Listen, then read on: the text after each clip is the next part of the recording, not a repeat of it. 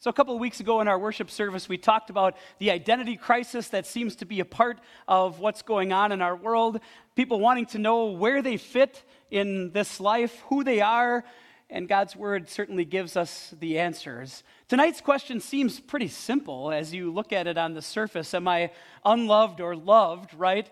I mean, it seems simple to answer until you actually think about it a little bit, and then maybe it doesn't seem quite so easy.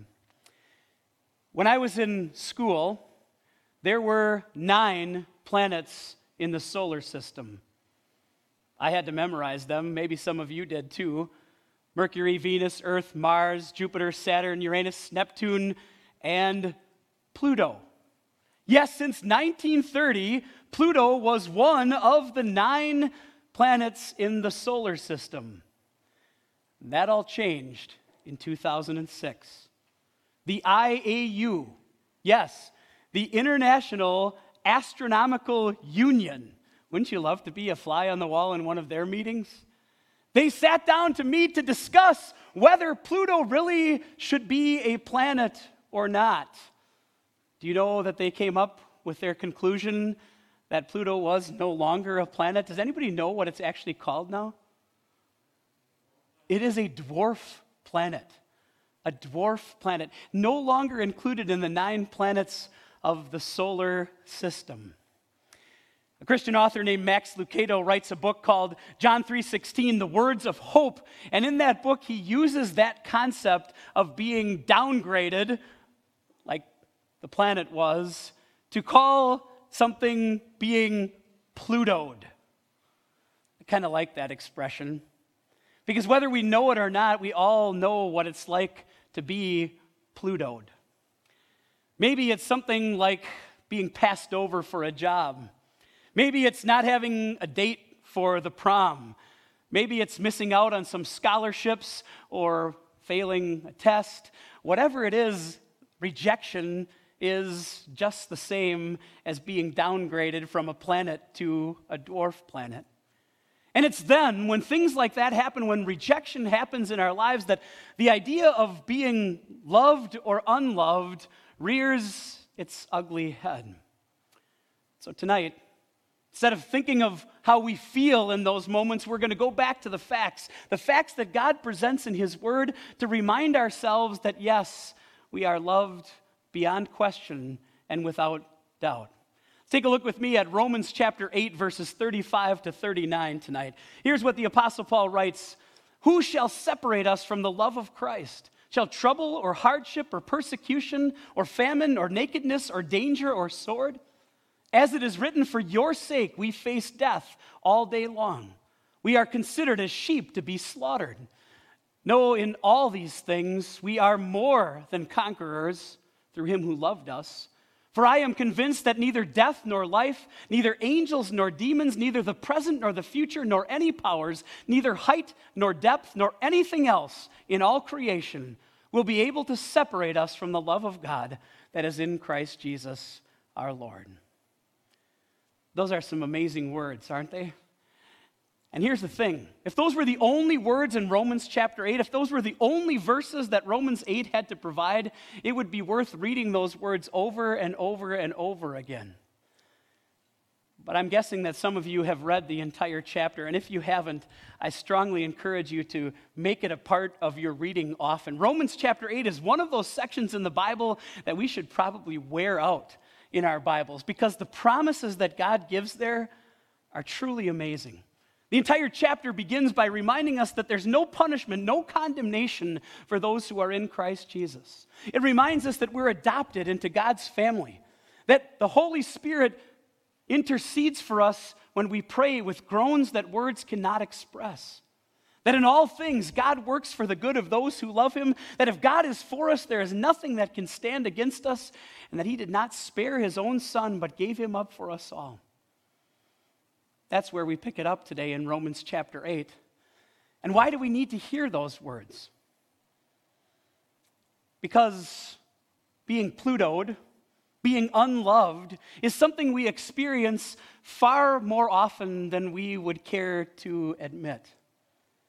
Isn't that one of Satan's biggest lies?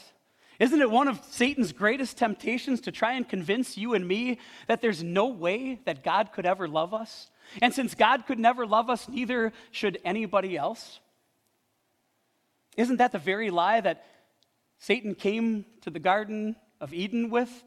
As Adam and Eve looked at the tree of the knowledge of good and evil, they thought, what is God keeping from us? Why is God not allowing us to eat from this tree? Maybe he doesn't love us as much as we thought. Satan still brings that lie today, doesn't he?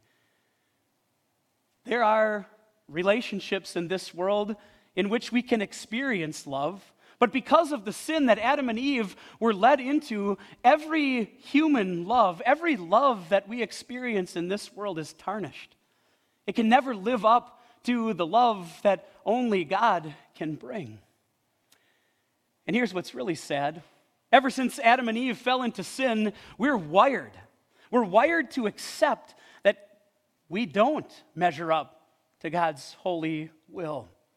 We look at ourselves and we rightly conclude that we haven't done what God says. We haven't given God any reason to love us, and we have the goods to back up that assessment. It's at these times that Romans 8 and the verses before us today and other promises like them in God's word are so important for us to come back to, because they are facts. And everything else is just feelings. And facts are so much more reliable than the way I feel. I know it's not easy. It's not easy because when life kicks us in the teeth, when we feel rejected, when we feel pushed down, it's hard to remember that we're loved. It's hard to remember those promises of God. I think the Apostle Paul summarizes it well in the verses, doesn't he? He put it this way: we are like sheep led to a slaughter. We face death for your sake all day long, he says. That's the troubles that we face in this world. That's the relationships that don't always work out the way that we want them to. It's the love that we experience that doesn't measure up to God's love, that isn't a perfect love. But did you notice what the apostle said next? We are more than conquerors. More than conquerors. Conqueror means you win. Conqueror means you finish on top. How can you be more than conquerors? Well, there's only one way: through him who loved us. That's how you know you're loved, because God says so. Because God loves you with a perfect love. God loves you with a love that's so deep that, yes, he did not spare his own son, but gave him up for us all. It's what leads the Apostle Paul to say, I'm convinced. With conviction, Paul can say, nothing can separate me from the love of God. With absolute certainty, take to the bank certainty, Paul says, nothing, neither death nor life, angels or demons, the present or the future, nor any powers, neither height nor depth or anything else in all creation can take us away from the love of God. That list that the Apostle Paul gives isn't meant to be an exhaustive list, but you look at all of those things that he lays out there, and certainly it demonstrates the power of the love that God has for each one of us. If you know a little bit of Greek, you know that there are different words in Greek for love, and the one that appears here in Romans chapter 8 is God's love, God's kind of love called agape love. It's love that's unconditional. It's love that gives without expecting anything in return. It's love that sent Jesus to die for us and to rise again. And it's that love that God wants you and me to hold on to in the midst of those times when we feel as if maybe we aren't loved. To remember those words of God that say to us, you are loved. You are loved today, you're loved tomorrow, and you are loved forever. I want you to practice this tonight. I took that last part of verse 39 and just summarized everything that Paul put in there with the word nothing. Nothing will be able to separate us from the love of God that is in Christ Jesus our Lord. Here's what I'd like you to take 30 seconds to do tonight, maybe a minute. I just want you to fill in the blank. I want you to think about something in your life. It can be past or present, maybe something you're worried about in the future that is causing you some trouble, that you might think, this isn't going to go as well as I thought. Or maybe you wonder if you're not as loved as you think. I want you to put it in that blank in your head and just read the rest of the sentence. Go ahead.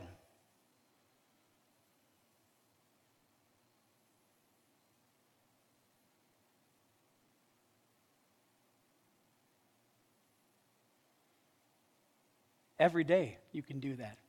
Every day you can take whatever it is that makes you feel as if you're losing and put it in the hands of the one who says, nothing. Nothing can separate you. Not a botched homework assignment or a failed test. Not a broken relationship. Not a sin that keeps rearing its ugly head in your life. Nothing. Not one thing can separate you from the love of God that is in Christ Jesus our Lord. A couple of quick takeaways from our message tonight. Number one, don't believe the lie that the devil peddles. You are loved. God says so. Loved with an everlasting love. Loved before we could do anything about it. While we were still sinners, Christ died for us. And number two, when you are feeling unloved, remember these words. Nothing will separate us from God's love in Jesus. Not one thing. Nothing that this world can throw at you can change what Jesus has already accomplished. Nothing the devil tries to bring to you, no lie that he tries to trip you with, can undo what Jesus has already done. You belong to God, and you are loved by him. It's kind of refreshing to hear something like that, isn't it? Especially in the day and age in which we live. It seems like every day somebody new is being canceled, right? You know these two, right? Ellen, right? The darling of daytime television, Ellen DeGeneres, for so long. And then stories started coming out about how she was abusive to her staff, and she was suddenly no longer everybody's favorite. Do you know who the other one is? Do you know the author? J.K. Rowling. Same thing, right? One tweet that she put out, and people were instantly canceling her, saying that she didn't understand that she was saying, she was way off base. It only takes one, right? One comment, one interview, one post on social media, and people might say you're no longer worth it. You're no longer loved. Is that how God feels? Might we be dwarfed? Might we be diminished or dismissed or downgraded? Not with our Heavenly Father. He reminds us of his love, that nothing can separate us from the love of God that is in Christ Jesus our Lord, because God so loved you that he gave his one and only Son. Loved or unloved? No question. You are loved. Wow. Amen. Any prayer requests that anybody have that would like to offer this evening for our prayer? Got to remember to have you can write those down before the service if you want, and we can include them in our prayers. But okay, let's pray. Lord Jesus, the reminders that you give us in your word of how deep you love us, that you have lavished love on us so deep that we are called children of our Heavenly Father. We truly marvel at the deep love that you have for us.